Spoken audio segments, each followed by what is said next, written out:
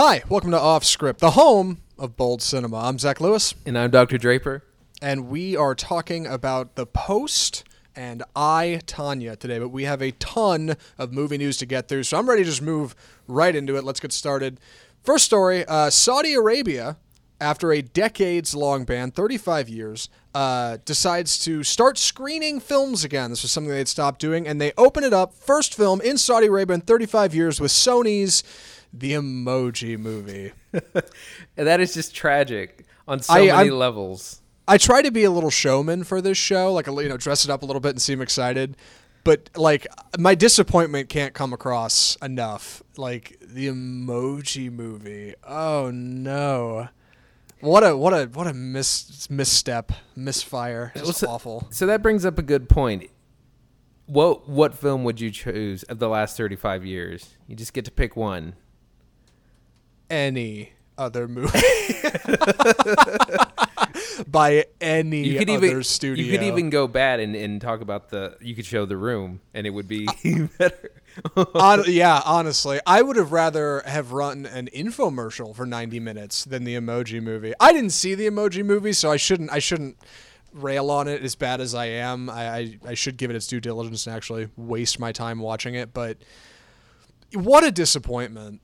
Of all the movies, I feel like, and I know it was at a children's theater, that was part of the angle, but of everything you could run in 35 years of incredible film, The Emoji Movie, I would have gone with something like a Disney flick, like Tangled or something, or Frozen or Shrek, or that's DreamWorks. Yeah, there's tons of great animation out there that could have been used. There's tons of great animation out there. Yeah, you could have even gone for something that was a little off script, pardon the pun, something like Wreck-It Ralph or something wacky.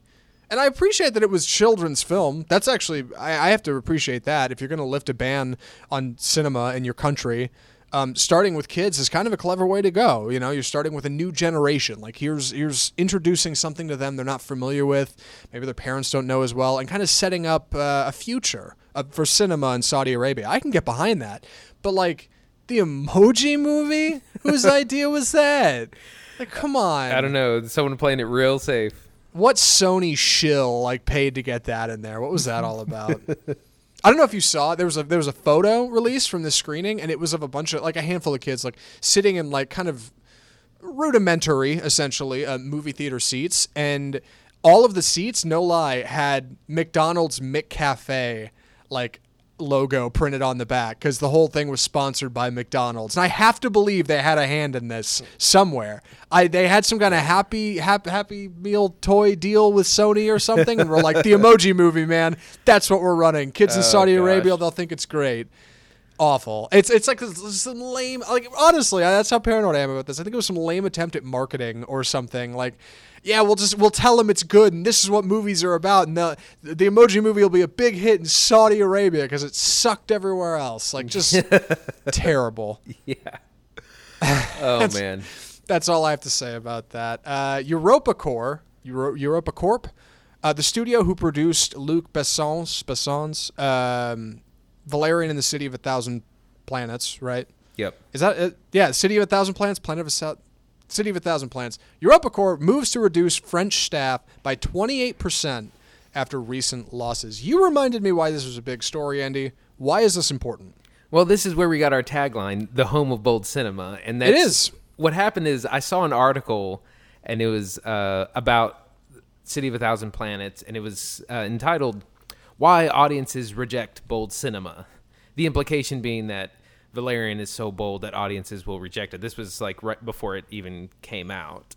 Right. And I just couldn't help rolling my eyes and just laughing at that line of, normal audiences reject bold cinema, and that's why they're going to reject this. If indeed it's not a hit, which it was not. Which it wasn't, and nobody saw that coming. Did you see Valerian in the City of a Thousand Planets? No, I just could not get behind it. I didn't either, and it's a bummer because when I first saw the first trailer for it, I actually got kind of excited. I was like, wow, that looks like a new kind of adventure flick, sci-fi. It kind of reminded me of how I felt the first time I saw a Star Wars trailer. I was like, it's different. It's something strange, very Fifth Element-esque, of course. But I was kind of excited about it. And yeah, as it got closer and closer, that kind of just waned. And then I started seeing reviews for it and thought, I'm just going to skip it. So I didn't end up going to see it, which was a bummer. Yeah, it looked like a CGI fest to me, and it reminded me a lot of the Wachowski siblings film. Was it Jupiter Rising? Jupiter Ascending. Yeah, Jupiter Ascending. Jupiter Ascending. Yeah, from a couple of years before, and I just had no interest to see it. Nothing about it inspired me. And funny enough, it's based on a comic book, which apparently inspired Star Wars back in the day.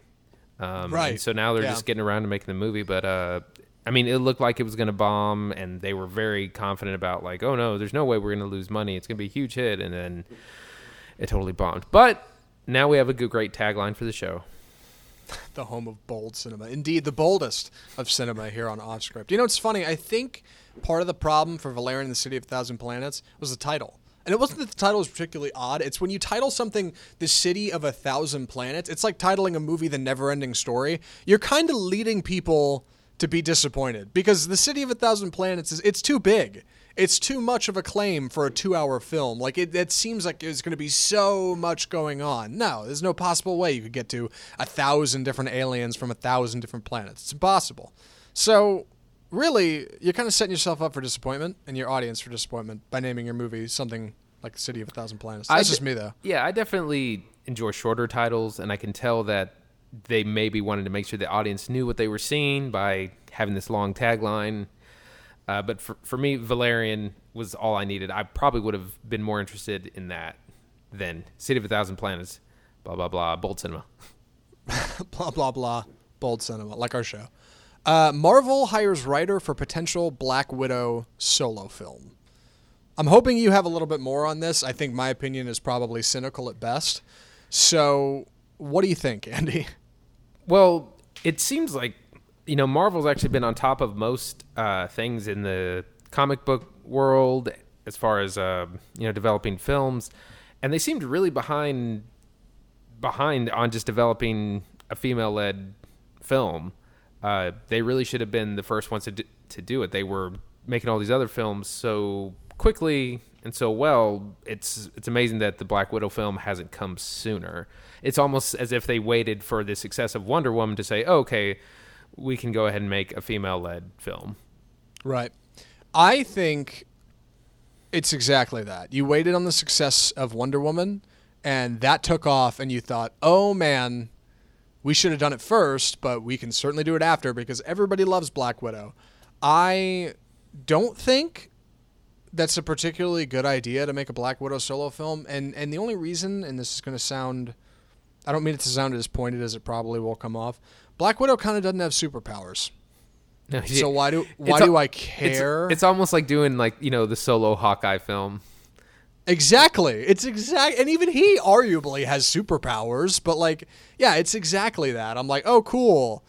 A political espionage thriller, I guess, because if it's anything more than that, it's not gonna make any sense in a movie with superheroes. But it's true. Yeah, it's like she doesn't have any superpowers. Well, I know she's supposed to have some kind of super serum, whatever, and be quick, but that's just human agility. She can't shoot lightning. She can't do anything cool. So yeah, I don't know. It's a little bit like the Wolverine issue where there are mutants far more powerful than Wolverine. There's Storm, for instance, controlling the weather is a huge deal, but she's kind of a minor character. But everyone loves the character of Wolverine, and no, Black Widow isn't quite at that same level, but she's still, I think, a character that a lot of people like and can get behind.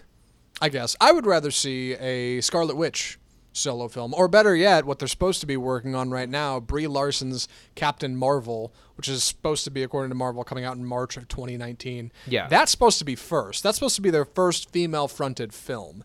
Following that, possibly Black Widow, and that one makes more sense because it's like Wonder Woman. It's more standalone. We haven't seen her yet. She's her own individual. Yeah, but I'll Black say Widow. Go ahead. Well, I was just gonna say that we've had 10 years of 10 years of Marvel films, 22 films, and we don't have a female-led one yet. So they definitely should have been jumping on this much earlier. No, it's true, and it makes you wonder why they didn't. But yeah, of the characters to use, I'm just not into the whole Black Widow scene. I don't know. I was never a big Black Widow fan, frankly. I was just I guess she's cool. It's kind of like Hawkeye. Yeah, you're right. They're both kind of in the same category. Like, yeah, I guess you get lumped in with the rest of the superheroes. I suppose you can jump and do cool tricks in the parking lot. The New Mutants. Yeah, go ahead. Oh, so I was going to say, the last thing is that there's a really great SNL sketch where they do a trailer for the Black Widow movie, but it's very tongue-in-cheek and it's very sexist purposefully, where, you know, Black Widow it's essentially like a romantic comedy, and they say, Black Widow this fall, she, you know, and she falls in love with Ultron, you know, it's just this really ridiculous thing. And it, you know, that's about the lack of you know, female-led action movies or superhero movies, and, you know, it's pretty accurate. And that thing's old. I mean, it's probably like 3 or 4 years old now, that sketch. And we still don't have a Black Widow movie. That is a funny joke. Terrible, of course. But I'd rather they do a standalone female flick about, like, Gamora from, like, Guardians of the Galaxy. That would be cool. Like, there's a little bit of an angle there. Black Widow's just kind of a flat character with no background. Like, she has there's no build-up back there, really. Yeah, you can act like, oh, it's Russian espionage. But, like, really, how much do you know about the character? There's, like, nothing there. She's paper thin. Yeah. Also, I'm kind of tired of Russian espionage spy films. Me too. There seems to be a whole lot of them. That reminds me, I did see a trailer in front of the Post about a certain Russian espionage spy film. You probably did too. Yeah. What was it called? Red Sparrow? Sparrow. Maybe we'll talk about that in a minute. But so yeah, that's my piece about the Black Widow film. Basically, Marvel's little too late. And if you're gonna do it, like, what does it have to be Black Widow? I mean, I don't know. That feels like the accountants sitting there looking at their spreadsheets, like, it'll make money. Black Widow's popular. It's fine. Like, and I guess it will, but it just, I don't know. Doesn't seem like a movie that needs to be made. The New Mutants, release date pushed back to 2019 while we're talking about superheroes. This is an interesting headline, talking about Fox's New Mutants movie, which was supposed to be kind of a twist on X-Men, hence New Mutants, being pushed back from March or April of this year to February of next year. That is almost a year. That is a 10-month delay on a movie that already has a trailer out with footage. Yeah. Like, that's crazy.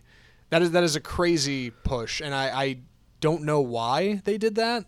But what's more interesting here, kind of the subtext to this headline, was for Deadpool 2, because they moved a couple things around. They moved the New Mutants way back. They moved Deadpool 2 forward 3 weeks, which wouldn't normally seem like a big deal, but you have to understand, formally, Deadpool 2 was coming out 2 weeks after Solo, the Star Wars film by Disney. Now, it's coming out 2 weeks after Avengers Infinity War and 1 week before Solo. Deadpool 2 is sandwiched between these two films.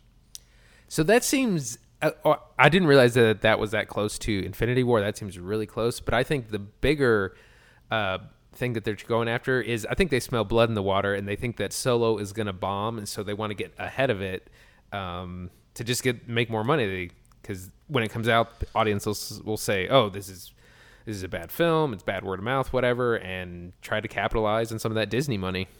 Right. Let's start this at the bottom. Deadpool 2 is a rated R film. It is a adult film for adult audiences. And part of the charm of Deadpool 1 is it worked because we're jaded from too many comic book movies. So coming 2 weeks after a comic book movie is clever, not only because people are going to be tired of seeing it all over the place, the Avengers, I mean, and hearing about it and hearing people talk about it and seeing SNL spoofs of it.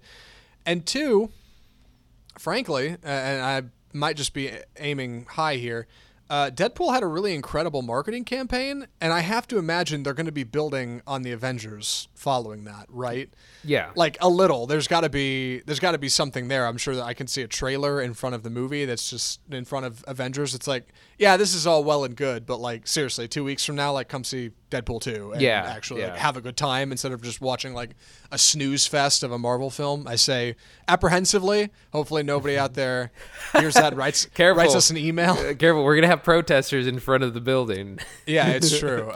If you disagree with me, write us at mail@offscriptreview.com. Did I get that right? mail@offscriptfilmreview.com. mail@offscriptfilmreview.com. We have an email address. I know, this has turned into a real show. So, yeah, and I think you're absolutely right with the blood in the water. I think I don't know. It's weird. I think they're just injecting themselves right in the middle of Disney's plan. Like we're gonna go for it, and we're gonna see what happens.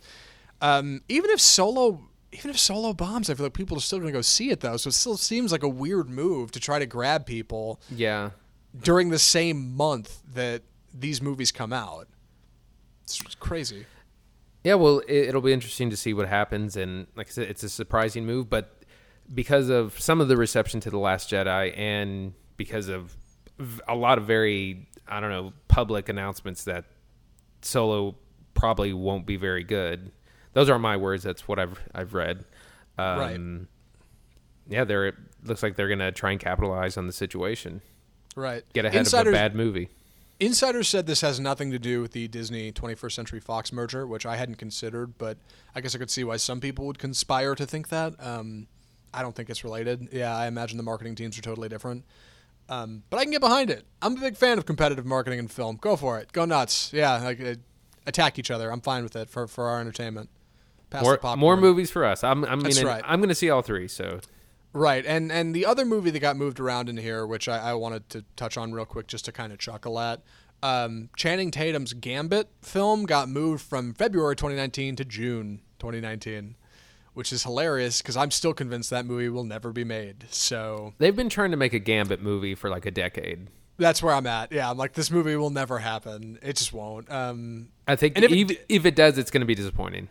Right, and if it does, to be fair, I think moving it is smart because notice they still moved it to after New Mutants, which is probably a smart way to go. Like, you should probably kind of follow down the path of that movie wherever it goes. If we're talking about doing cinematic universes, stick with New Mutants, see where that takes us, and if that's any good, then make Gambit kind of in that version of X-Men, that universe, as opposed to whatever we currently have, which is post-Logan, so...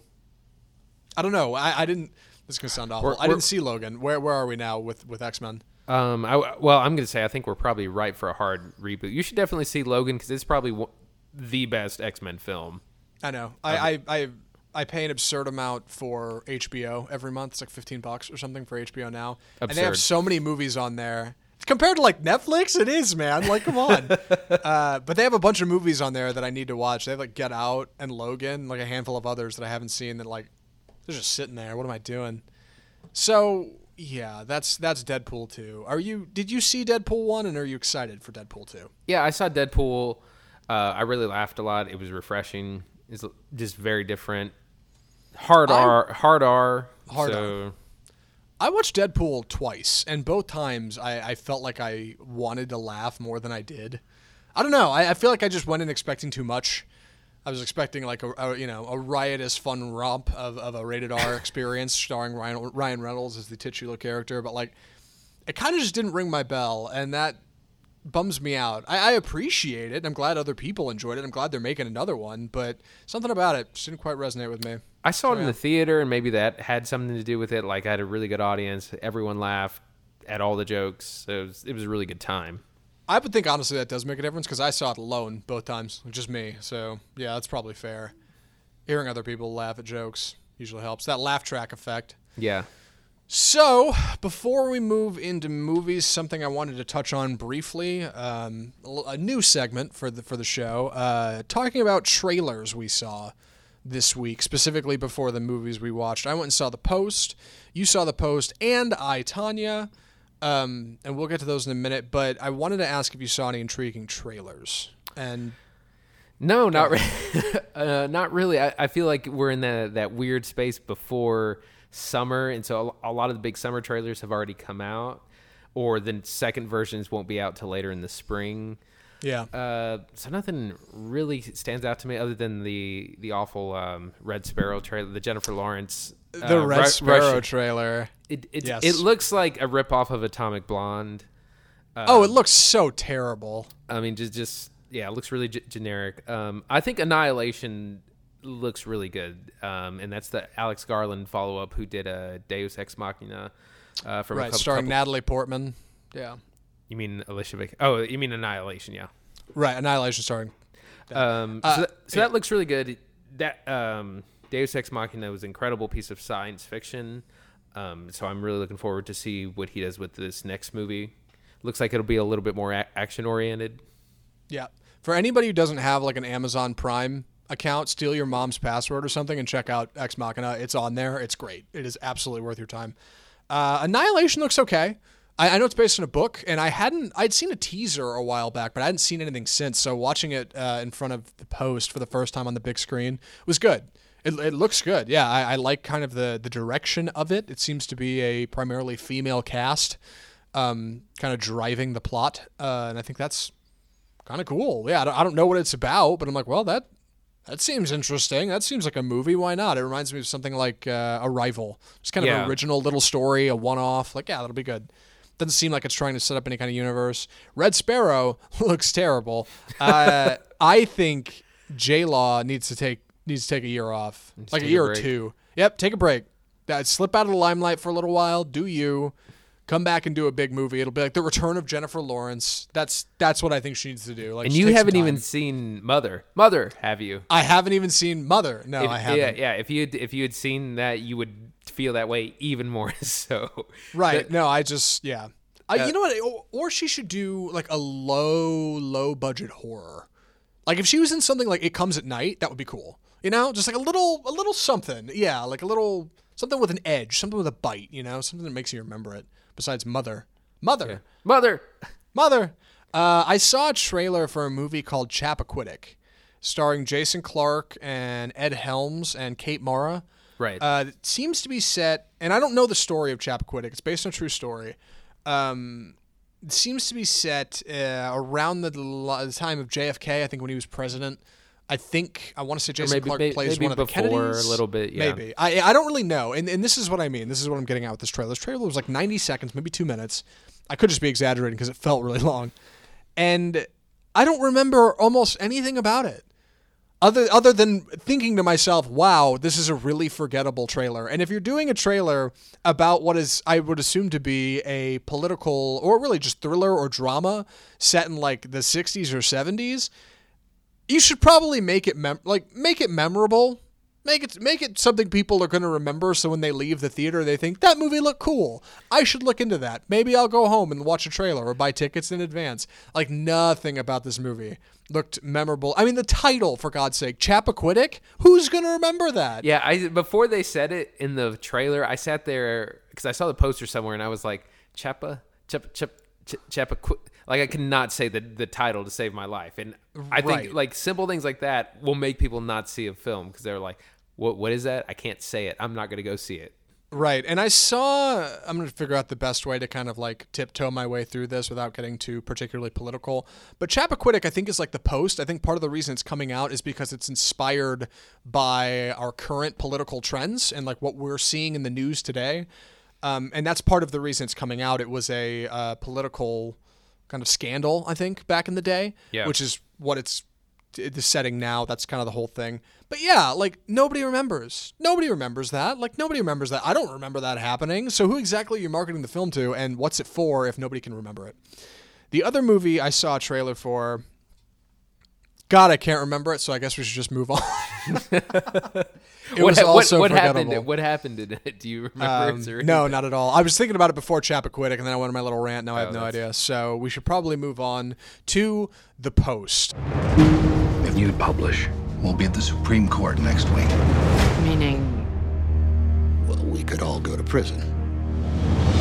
I know you saw I, Tonya, and I didn't, so do you mind if I take the summary for The Post? Go ahead. The Post is a Steven Spielberg film starring Tom Hanks and Meryl Streep in their first on-screen roles together. Very exciting. It's a film about the Washington Post in 1971, I want to say, when they received copies of the famed Pentagon Papers that were written by, I suppose I should say, Secretary of State, Secretary of Defense, Robert McNamara. That's it. Mm-hmm. I got it. If anybody, quick sidebar, The Fog of War by Errol Morris is a great documentary about Robert McNamara. Check it out. They get a copy of these Pentagon Papers. These things were never supposed to be released that basically say, hey, the U.S. didn't really know what they were doing in Vietnam. It was a bad idea, but we sent a bunch of people over anyway. And they have to decide whether or not they should publish these papers in the shadow of a injunction against the New York Times, who had had the story before them. So It's a movie about the press and where the press should lie in regards to the government and what they should and shouldn't keep from the public. Tom Hanks plays the editor-in-chief of the paper. Meryl Streep plays the owner. That's pretty much your setup. They get these papers. They have to decide whether or not they publish them to the public. Andy, what did you think of The Post? I mean, I really liked it. I mean, I feel like I say that about everything. I tend to like most things. But it really hit home to me because it's about, the First Amendment, the importance of the press in a democratic society. And these are issues that are strangely very timely at this moment, not to make the show controversial. No. But that's what the message of the film is. It's about the importance of the First Amendment, of free speech, of the ability to state your opinion and disagree and criticize the government with which you live in. And so things really stood out to me. And, there's a couple of subplots involving the business of the paper. They're trying, at the same time they're trying to publish, they're also trying to take the company public. And there's also this undercurrent of rampant sexism at the time, where it's at the early 70s.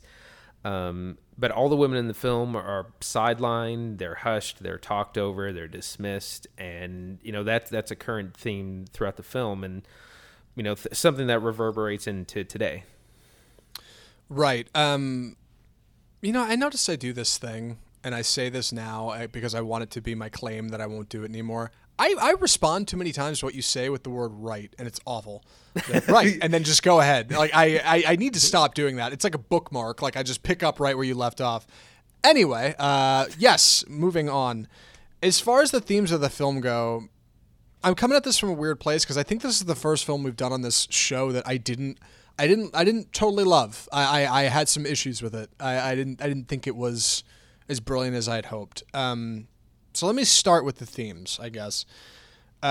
It was Steven Spielberg, and a lot of it felt like Spielberg, which is good. It's got a certain feel to it, a certain tone, and I think part of that is in its ability to portray the serious, but also have a little bit of heart. There's a brilliant little bit in there where all the reporters are gathered at Tom Hanks's house to start working on these papers, start putting a story together, and his daughter is running a lemonade stand outside, charging 25 cents for a cup of lemonade, and she ends up making $50 over the course of the day from people coming and going. And it's just this charming little thing that's going on in the background. This little oh, that's cute. There's a kid and running a lemonade stand and it's funny, There's something to that. And that's peppered throughout the movie, which is good because it keeps things light and it keeps things moving.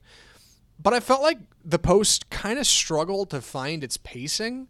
At the beginning, the first 45 minutes or so, it was difficult for me to get into because when you're setting a movie in 1971, a handful of people that are watching it didn't live then.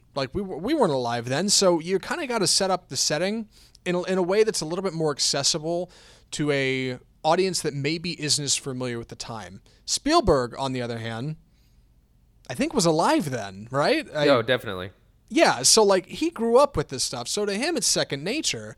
But to me, I really struggled to kind of get into it, which is why I thought it was interesting that you really liked it, and also Christine went and saw it. She loved it. I was like, really? I'm the only one that feels this way. But so I feel go ahead. So one thing that I think really stood out to me is that it feels a lot like a spy thriller, even though there's no spies and it's all there's reporters calling other reporters, and they're sneaking documents and making secret phone calls, and it had a little bit of that John le Carre thrill to it. That Tinker Tailor Soldier Spy remind me a little bit of that, and a little bit of Munich as well, which Spielberg has done, where it has this spy element, even though they're just reporters and academics trying to do their job. But that was one of the things that really drew me in. Is this? I don't know. There was this tension and this mild thrill.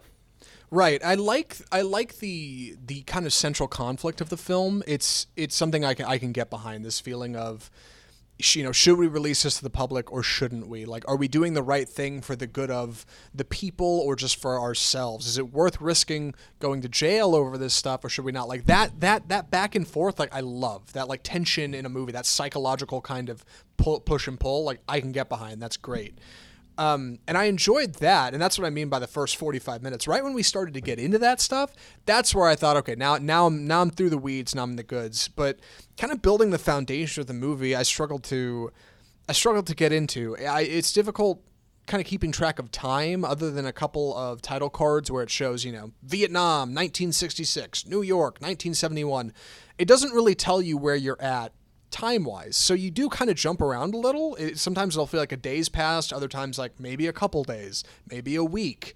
It seems like every day in the film, Meryl Streep throws a house party. Yeah. And which can't possibly be accurate, but every night she seems to be having one with like the same people.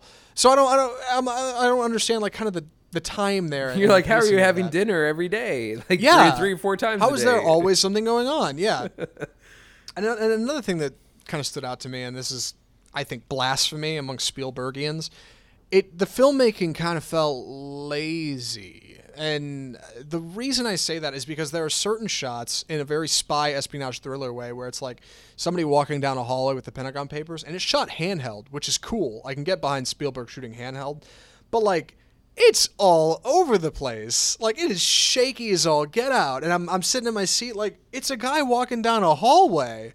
Like, what are you doing? Like it can be a little shaky, but like, and they had a lot of angles that were just low. The camera looks like it's being held at like waist height by a cameraman.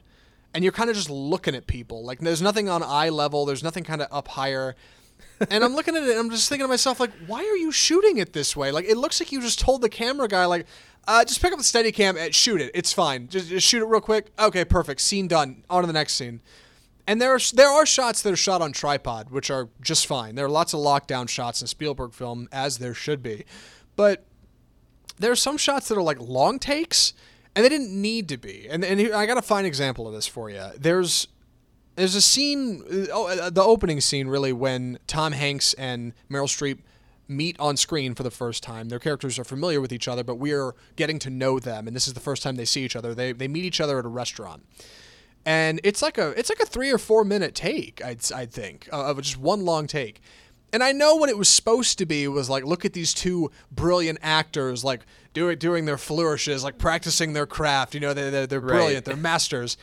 And all I could think, because the camera like slides down a slider a ways and slides back and slides back. I was like, it looks like you just sat them at a table and said, go ahead, do your lines. Yeah, we'll film it. Perfect. On to the next scene. Like it didn't look like you really put any like love into it. There was no creativity. And I mean, there was, but like, see, this it was just kind of, it just felt kind of lazy. These are things only you're going to notice, because I know nobody cares. Nobody cares about this. No, I mean, it's important to know, and that's interesting too, because I don't know how anything is shot ever. Right. But none of that stood out to me. Well, I think you'll notice this part. I think it's important to counter this with another scene. There's a scene towards the end of the movie when a handful of characters are on the phone, which is cool because they're all on, it's basically one phone call from one house to another, but there's different people on different lines in the house. So you end up with like probably 6 or 7 characters on the phone at once. You know what I'm talking about. You remember this scene. And it's cut like all over the place. Cuts to one character from an angle, and then it cuts to Tom Hanks from behind him, and then like back to another character, then back in front of Tom Hanks, then to the side of Meryl. It's all over the place. And part of the reason it's cut that way is to kind of visually draw the audience into the chaos that these characters are experiencing, trying to decide what they should do. And everybody's got a different opinion, and everybody feels a different way, and they're firing back and forth. And one character says this, another character says this, and then it goes to silence and just hangs in a character. Then it goes right back to the action. Like, that's Spielberg for me. I'm like, man, that like I can feel that tension and that chaos in the way he cuts it and the way it's edited. I get that. Looking at like just a long take or like a shaky cam of somebody walking down a hallway, it doesn't dazzle me. It misses something. And I know I shouldn't draw on other films I've seen, but like I compare this to something like The Darkest Hour, which I watched last week, and The Darkest Hour looked like, I don't know, man, that guy made making movies look easy. Like it's like incredible shots and like lighting, and like it just looks so good. And every shot looks meticulously thought and planned and storyboarded. It's like we spent a day getting this one shot of Gary Oldman smoking a cigar. This one, I'm like, it almost just feels like you kind of threw it together. Yeah, because like you're going through the Spielberg motions. Yeah, exactly. Because you're Spielberg, and why not? You know, everything comes easy to you. So as far as the way the film goes, is made. I just spent, like 8 minutes talking about that. I wasn't particularly impressed. And the other thing I didn't like about it was kind of the themes of the film. They were kind of competing with each other.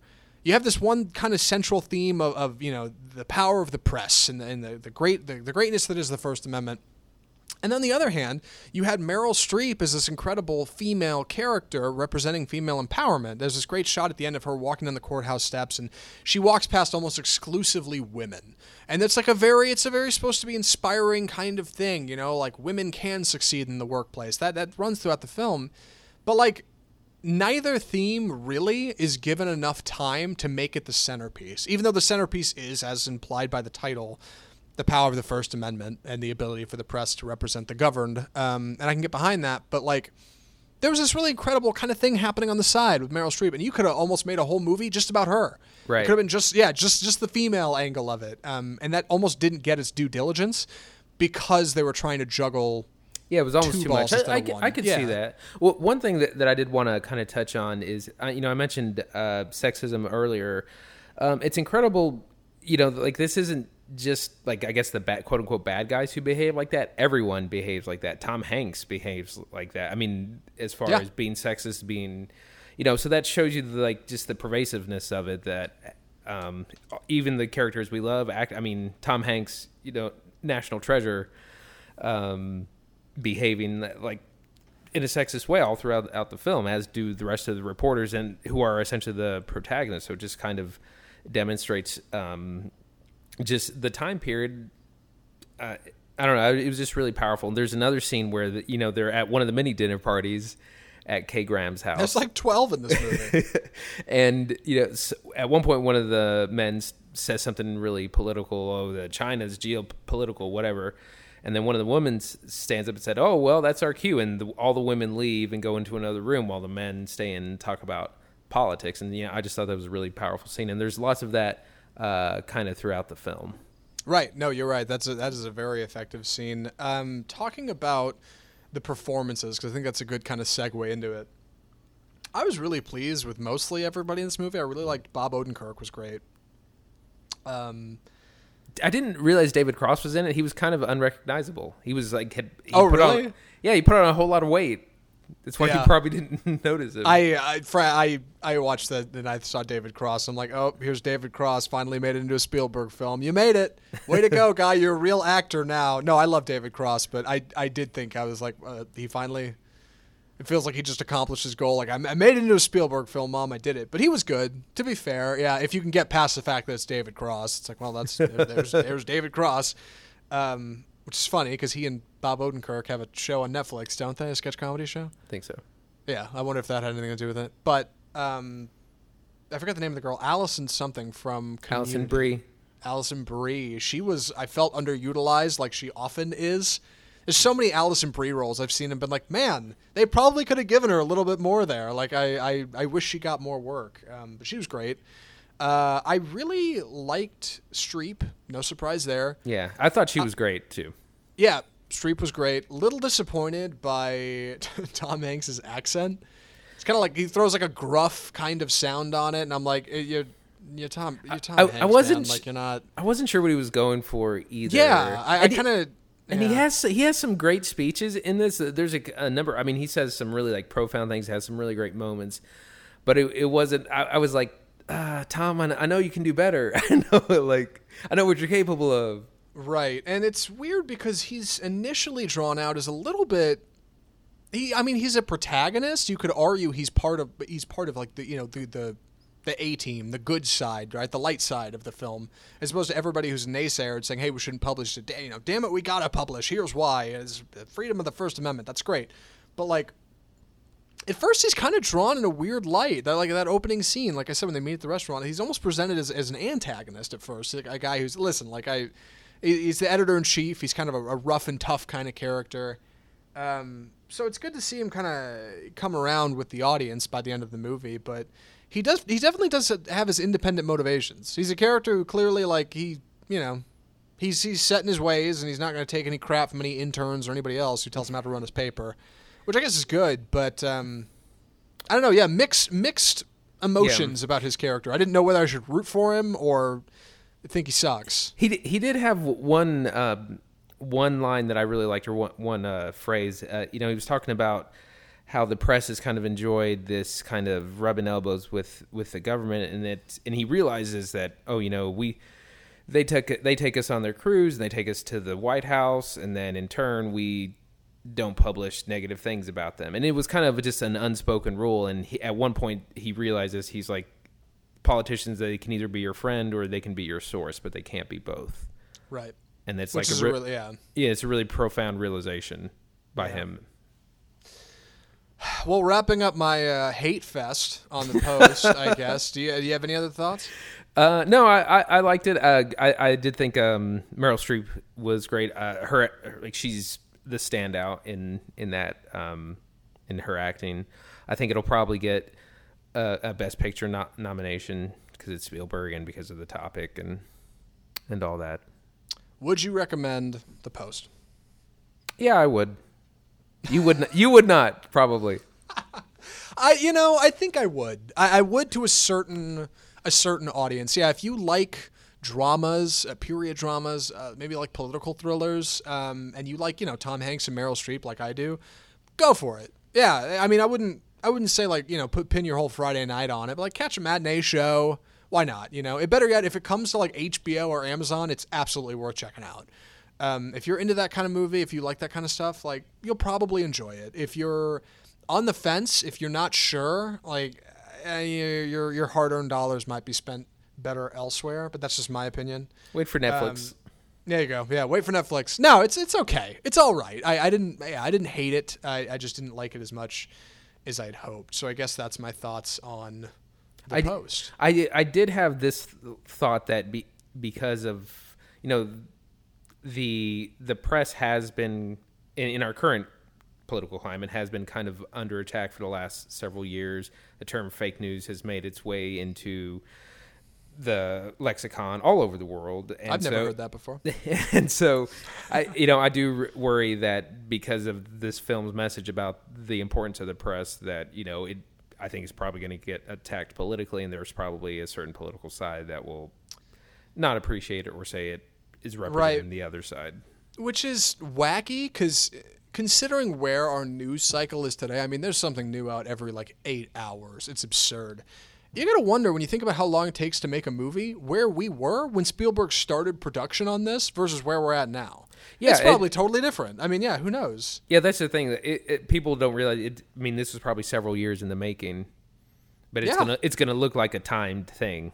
Right. It looks very timely, but you have to consider, no, these things usually take a while. We were in a very different spot, I think, when this movie started getting made. So, yeah, that's The Post, I guess.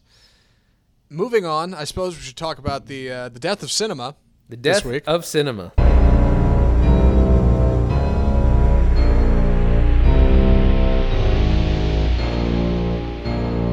The death of cinema. What are we talking about this week? MoviePass recently announced that they had 1.5 million subscribers. To give you some context, back in August when they lowered their price from $50 a month to $10 a month, they had about 20,000. Right. So they've had this huge exponential growth in subscribership to MoviePass. And for those of you who don't know, with MoviePass, you pay a monthly fee. I think it's $9.99, $10 a month. You can see unlimited films. And there are some restrictions, a number of restrictions, but things like no IMAX, no 3D. You can't reserve tickets, but for the most part, it's a pretty good deal if you're a moviegoer. I, however, have not really been a fan, or I've chosen not to get one. Zach, you've chosen not to get one. And it's been interesting to see how people react. I was reading through lots of comments on the film boards, and some people say, "Oh, I've seen 10 films a month, and this is the best thing that's ever since sliced bread." But then there's other people who have not gotten their cards at all, who signed up in August, and so it's an interesting thing to see where it's at now from where it started. Right. That was something I heard a lot about, is people who had ordered it and hadn't got a card, hadn't shown up in the mail, or trying to get a hold of MoviePass customer service. The whole point of this card, besides to save you money, is convenience. And the reason I haven't got it, despite the fact that we're doing a movie podcast where we go see a new movie every week or two. Every week. God, I totally blew that. Every week is to go see for convenience. Like that's part of the point. And like if I order this thing and the card doesn't show up in 3 days, it is totally not worth my time. Especially if you get on the phone and like figure out how to get your movie pass card. Like no, that's awful. And that's been the biggest complaint is that customer service support is apparently just completely non-existent. And if you don't get a hold of anyone, well, too bad. You're just probably never going to get your card. Right. But for those who have the card, you know, it's everything from, I see a couple movies a month to I've seen 10 this month.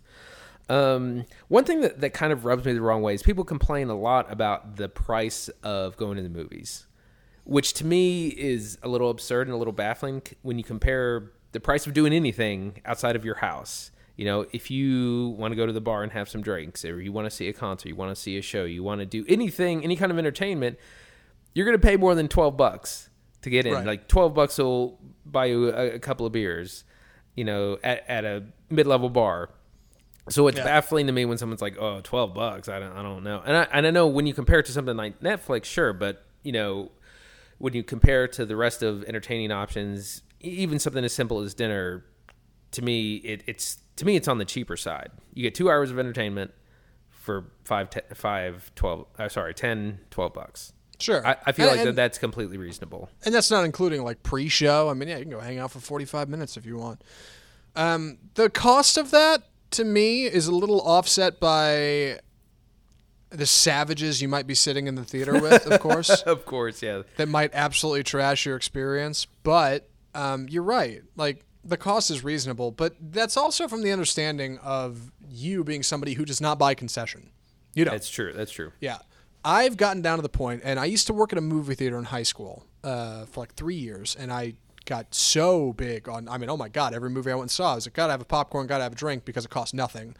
Totally brainwashed into having concessions. I've gotten to the point now where all I go in with is water, and I sneak in like a pack of almonds. I'm not afraid. I'm not ashamed to say that because if they sold them, I'd buy them at whatever the cost, but they Fair won't enough. because that competes with their popcorn monopoly. Cinema in the pocket of big popcorn. Yeah. So it's seriously, go to a theater, see if you can find almonds. I would be shocked. Send us an email, mail@offscriptfilmreview.com. So, I mean, it is what it is. Yeah, and even then, a water is like $4.50, which is obscene. If you're a family going to the movies, and everybody gets popcorn and a drink, yeah, I'd agree. That's totally not worth it. But if you're just going to see it by yourself, it's like $12 or something. Like, who cares? That's cheaper than an hourly wage to watch a movie that costs $80 million. Well, that's exactly that. You said that, well, if you're taking your family. Well, if you're taking your family anywhere, it's going to be expensive. Like, anything you do, it's not going to be cheap. And have you seen the price of bowling shoes nowadays? Like, come on. Going to the movies is nothing. Well, and one of the things someone said, I totally love movies, and now I can see like 10 a month or something. And I was like, if you're not really willing to pay to get in to see them, like, how much do you really enjoy them? Like, if you only now started watching them, because like I was thinking about this when I was in high school and college and right out of college, like neither of those times of being broke ever stopped me from going. Like, I saw what I wanted to see. I mean, there's cheaper times. I made it work, but it was the price has never been an issue for me because I'm a huge cinema fan. I'll never forget, there was a time in high school, I was working at the movies. I was working as an usher, so I had to go in and clean theaters. And when I say I worked at the movies in high school, I was in Houston. I worked at, I would wager, the crappiest movie theater in Houston, Texas. Just the worst. It was like 25 years old. It was a Lowe's. Now it's called AMC, but back then it was Lowe's owned by AMC. 25 years old. They had not replaced a single thing in that place. Like, the seats were 25-year-old seats, man. They were awful. Like, you could not sit in those things comfortably. The popcorn was always stale. The soda was always warm. Like, nothing about it was glamorous. But I loved working there because it had personality, and oftentimes you'd get a lot of scumbags that come in, but also interesting characters who had stories to tell. And I'll never forget, I was cleaning like Shrek 3 or something, okay? And I'm in the back. This isn't really a good story to tell as far as like quality of a theater is concerned, but hear me out. I'm in like the back of the theater, and I find in the back row of Shrek 3 two 40s, right? Like, you're familiar, like a 40-ounce drink? Yes. One of them's empty. The other one's full. Pretty sure whoever was drinking peed in it. Here's my point. My point is this. Somebody went to an awful movie theater and paid like $6, snuck in 2 40s, and probably had a great time for like 3 hours. Right. Well, I mean, what's going to the movies all about? You don't have to be a cinephile to have a good time. Just go and enjoy yourself. Like, it doesn't have to be super expensive. Just as long as you're having fun. That's what's important. And when it comes to Movie Pass, I guess if you're having fun and it's worth it to you, then, like, go nuts. Just also consider that your data is being sold. Yeah. I mean, it's going to be interesting to see how it plays out because they have a ton of subscribers, but, I mean, they're also losing money on all the tickets sold. So we'll see. Last thing I was going to say from a lot of the comments I read, it seems to really work for people based on their viewing habits and maybe some of their area. I know that was one of my big reasons for not getting it is I like to see things on opening night, which is and you can't buy tickets in advance, so that's probably not going to work for the pass. But if you're willing to see things a week later, or you live in an area, maybe a more rural area that doesn't have a whole lot of cinema traffic, because I read some comments about people are like, oh, we have a cinema just down the street. I can walk to it. It's never busy. There's no one there. Yeah, sure, that probably sounds great. Sure. And you're keeping little local places alive, and I can get behind that, the mom and pop approach to movies. I mean, shoot, my crappy theater was pretty much exactly that, even though it was owned by AMC. So, yeah, I guess Movie Pass it's all right, man, I suppose. It is funny. Go ahead. Yeah, no, I was going to say, it'll be interesting to see how it goes. I think, like I said, it brings up a lot of conversations about people's attitudes towards films. And I think AMC maybe does have a point where they are worried that Movie Pass will devalue people's perceptions of films and say, well, if let's say Movie Pass goes away because they're not sustainable, and, people might say like, oh, well, if I can't see a movie for $2, I'm not going. Yeah, which, I mean, come on. Like, how is cinema going to be a thing if you're convinced you can pay $2 to see an $80 million film? It's absurd. And $80 million is like swinging low nowadays. Yeah. Which reminds me, before we move on to I, Tonya, there's one other thing I wanted to mention. I wanted to talk about the temperature, the mood of the audience in The Post. I went and saw it at my local crappy Regal cinema. It's like a 16-screen theater. And it was mostly a bunch of old people in there, but we walked in right as the trailer started, so it got a little dark, and we found our seats kind of front row. And there was a woman sitting in the handicap seats, which I had mentioned a few episodes back as like the prime spot if you're going to a theater alone, because you can just sit in this isolated little area where nobody else is sitting next to you, which is peachy keen. But as we were sitting in there, like, some people were making noise. I definitely heard a loud shush, which was great. I was like, nice. Yeah, loud. Like, the whole theater heard it. Like, oh, man, they were laying it on thick. Some people came in, and they were looking at their tickets, and they busted out, like, their iPhone flashlight in a dark theater, which I was, I looked over them and, like, looked back. Christine, like, gave her a nudge. Like, look at these people. Like, look at these, which was terrible.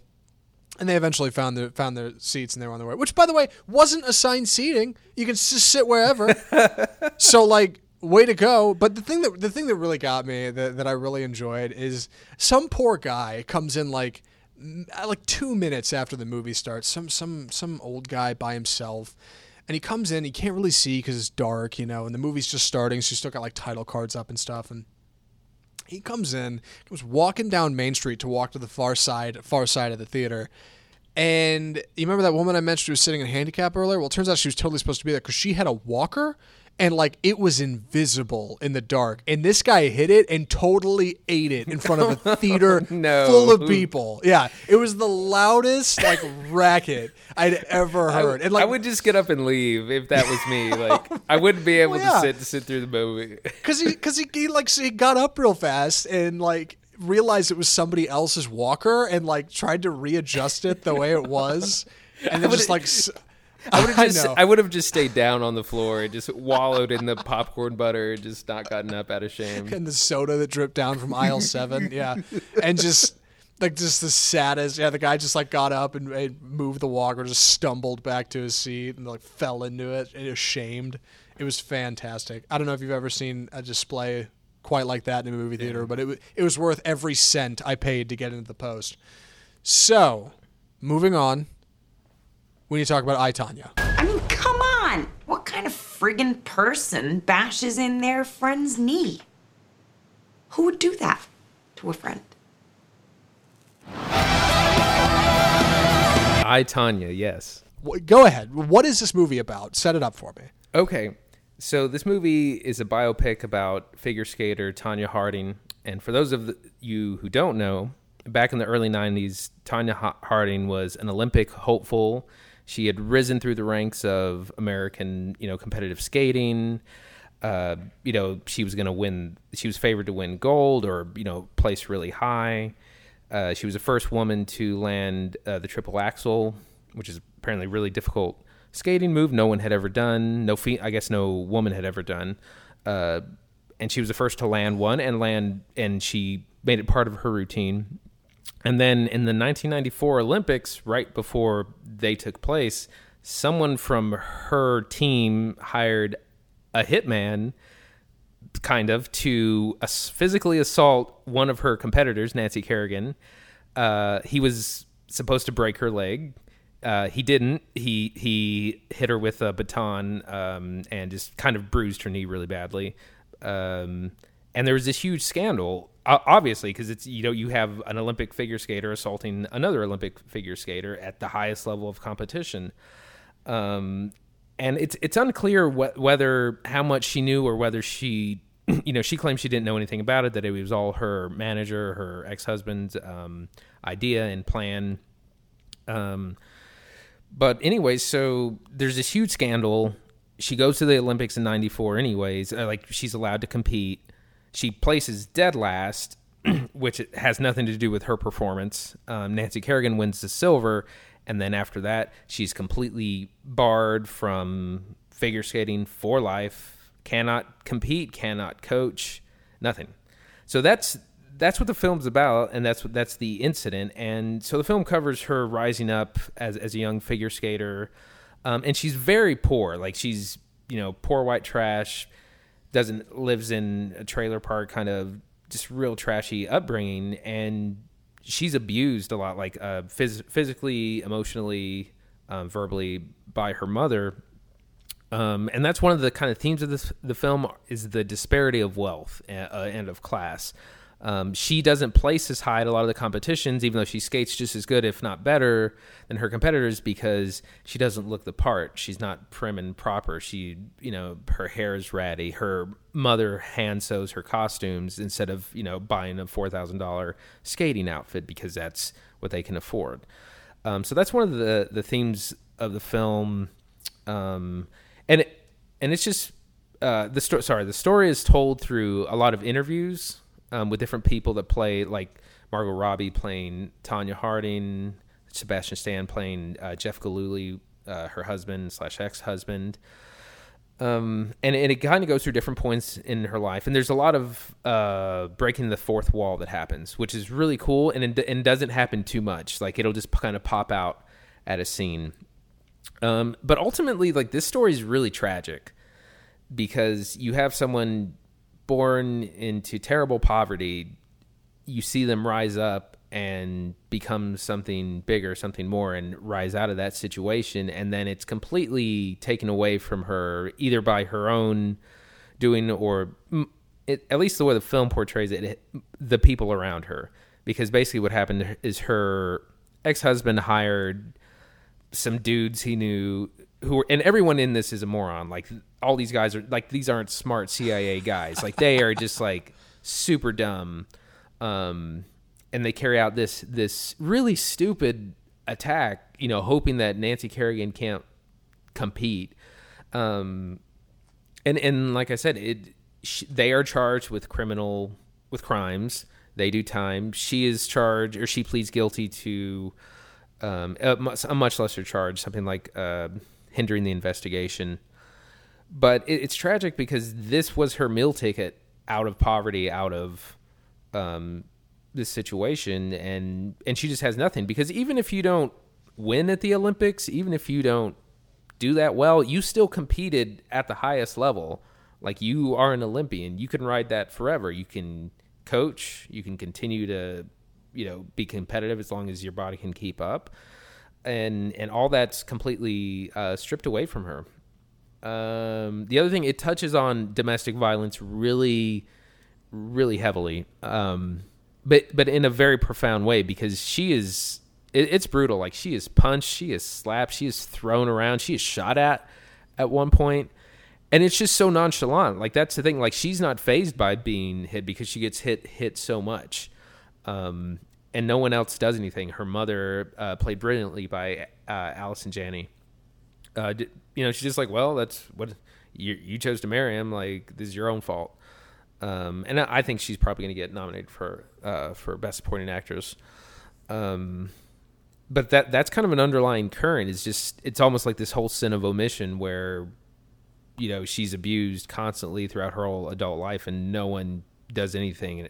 There's a great scene where she gets shot at, and the bullet ricochets or something, and she gets injured. She gets some of it cuts her face, and so they start driving to the hospital. They get pulled over, and the cop sees that she's got blood running down her face, and just doesn't do anything. And ex-husband talks his way out of it, and they kind of move on. So there's a brilliant conversation happening there, and commentary about domestic violence.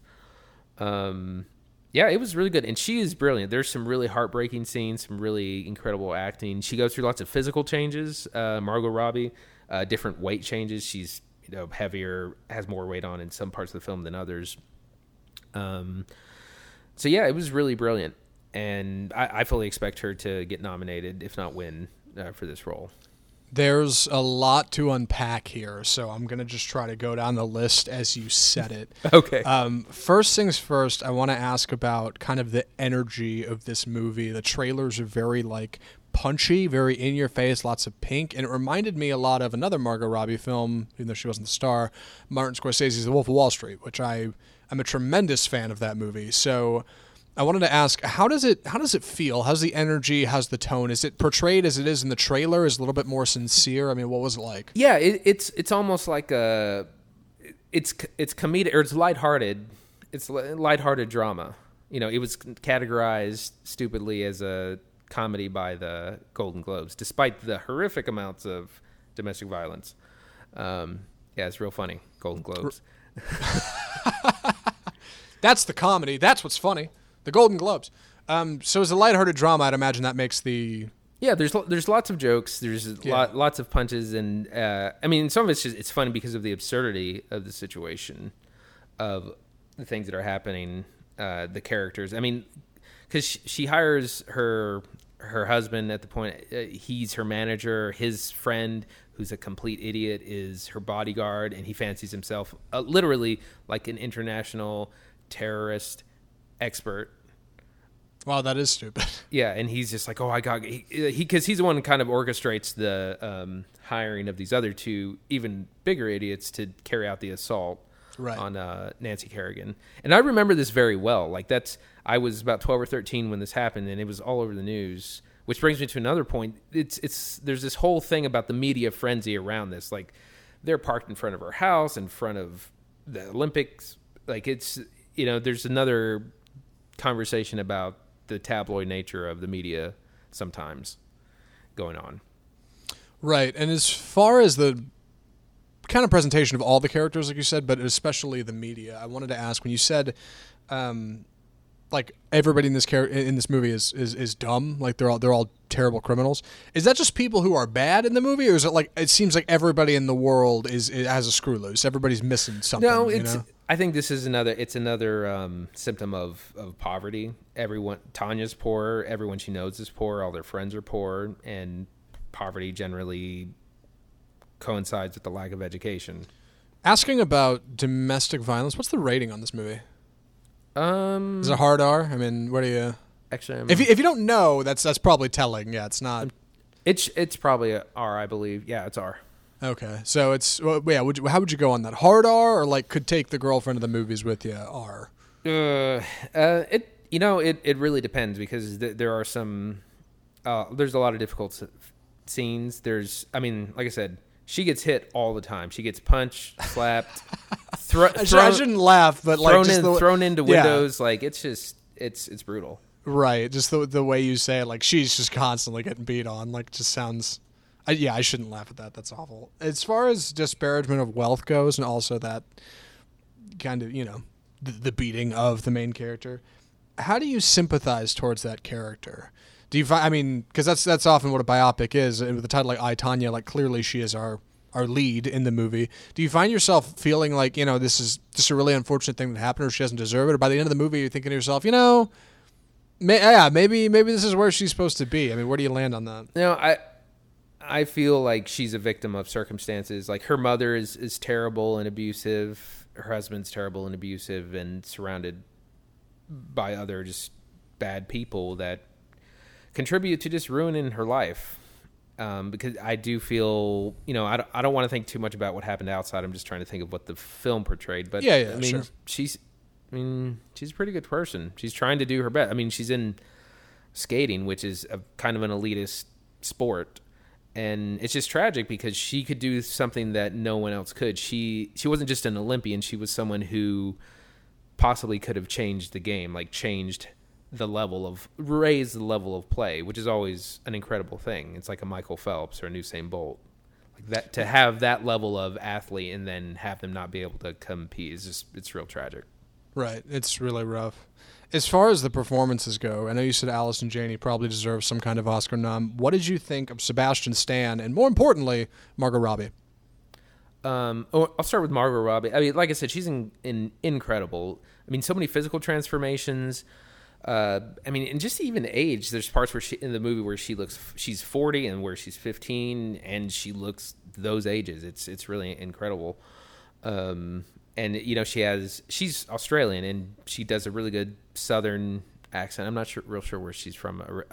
Tonya Harding's from originally, but yeah, she nails like that backwoods hick kind of Southern accent. And I heard that she learned to skate and do a lot of like the basic like figure skater stuff. I didn't know she was Australian. That blows my mind. Yeah, exactly. Never would have known that. Sebastian Stan plays her husband, and so I've only seen him I mostly know him as the Winter Soldier. Marvel, yeah. That's why I'm asking, really. It's because that's really all I know him from. I mean, it's, again, the violence is so unnerving just because of how nonchalant it all is. Like, he punches and slaps and hits Tonya Harding all throughout the movie, and it's just he's so calm and, like I said, like it's a normal thing. And he does a lot of the interviews too. They do lots of one-on-one kind of interviews where he's talking to the camera and through different ages. Those are really, really good as well. And I wanted to go ahead. No, I was just saying, just the way the story is told is really, really, really captivating. Right. And I wanted to ask about those fourth wall breaks, I think is my last kind of question for it. I did not know it was set up with like interviews talking to the camera. What is it, like Office style, or like how do these fourth wall breaks happen? Yeah, a little bit like documentary style. Okay. But that's not when those happen. I mean, there might be a scene happening, and all of a sudden they turn to the camera and like, oh, this was from the trailer where she's shooting a gun at her husband as he's running out the door, and she turns and says, "This never happened." So there. Oh, got it. Okay, it's kind of Ferris Bueller-esque almost. Yeah. Yeah, I gotcha. All right, well, that's kind of cool. I love a good fourth wall break. I really do. Like, I think there's something to it. The other thing that I want to talk about is kind of the aftermath of all this. Because she can no longer be in competitive skating, and, of course, that obviously means no deals, no sponsorship, none of the money that becomes that's associated with being a professional athlete or an Olympian. So she ends up having to she becomes a boxer for a while. She does a lot of C and D list celebrity type things. She works at Sears. I mean, it's really sad. I mean, I'm sure it's really a bummer. Yeah. Yeah. I mean, she's gonna make money off this movie, and I'm sure she's still, she's not living in the poverty that she first starts from. But she could have been such a star. It's one of these like great what if stories. So I guess before we talk about would you recommend it, is it a downer of a film? Is it like you walk out feeling like, man, I feel terrible? I mean, where do you land? I don't know. I mean, I like watching challenging stuff and difficult things. So I don't know. It is really lighthearted. The whole thing is lighthearted. It's really funny. There are a lot of jokes, but while it's touching on these real serious subjects, and I've said this before, that cinema and art is a way for us to digest difficult things, right. And that's part of what this movie does, because it's really entertaining and it's really funny. But it's, like I said, it's pretty. The tragedy is very subtle. It's only something that I realize after thinking through it more. Right. Andy, would you recommend I, Tonya? I would recommend it. I think you, like I said, there's some very difficult scenes. There's a lot of domestic violence. So that might be, some people might have issues with that, or that people just need to know that there's a lot of that going in, I think. That's reasonable. I think it's a good way to recommend it. Yes, but watch out for the domestic violence. This is going to sound awful again. I love a good like biopic, and I've drawn like The Wolf of Wall Street for inspiration here, or any movie in general that is just so brash about its presentation of something that's not normal. Like, for example, Wolf of Wall Street, and there were like heavy use of drugs just all over that movie. So by the end of the movie, it almost feels normal, like you're used to it, like you're just numb to it, you know? And like, I love a movie that can present in that way. Do you think it does that with domestic violence, or does it feel like every time it's like this is it definitely does that, where it's shocking the first few times, and then it becomes normal. Yeah, which is exactly what she says in the movie. Right. It is not every day a film can draw in an audience like that and make you relate to a character in that way. It's crazy. Well, I guess that about wraps our show. What are you going to see next week or this week? I think Phantom Thread might be out. Definitely looking forward to that. Daniel Day-Lewis. Yeah, he plays a seamstress. No, I don't know. He's a fashion guy in his fabled final role. Yeah, we'll see. It's his third time to retire. Right. Everybody gets 3. Just one quick reminder: we do have an email address for correspondence. We do. So you can send your comments and concerns to mail@offscriptfilmreview.com. If I didn't lay that on thick enough in the show thus far, I think I mentioned it twice. So yeah, mail@offscriptfilmreview.com. Shoot us an email. Let us know what you think. Which reminds me, didn't we have somebody email? Shouldn't we have talked about that at some point? Oh wait, we did. What did they say? Oh God, we didn't. No, we did. This is important. Yeah. Is this okay? Because you sent me an email. Is this the email you sent me, or is this another one? It's the one I sent you. Oh yeah. Okay. Well, we had an email from Samantha, Samantha K.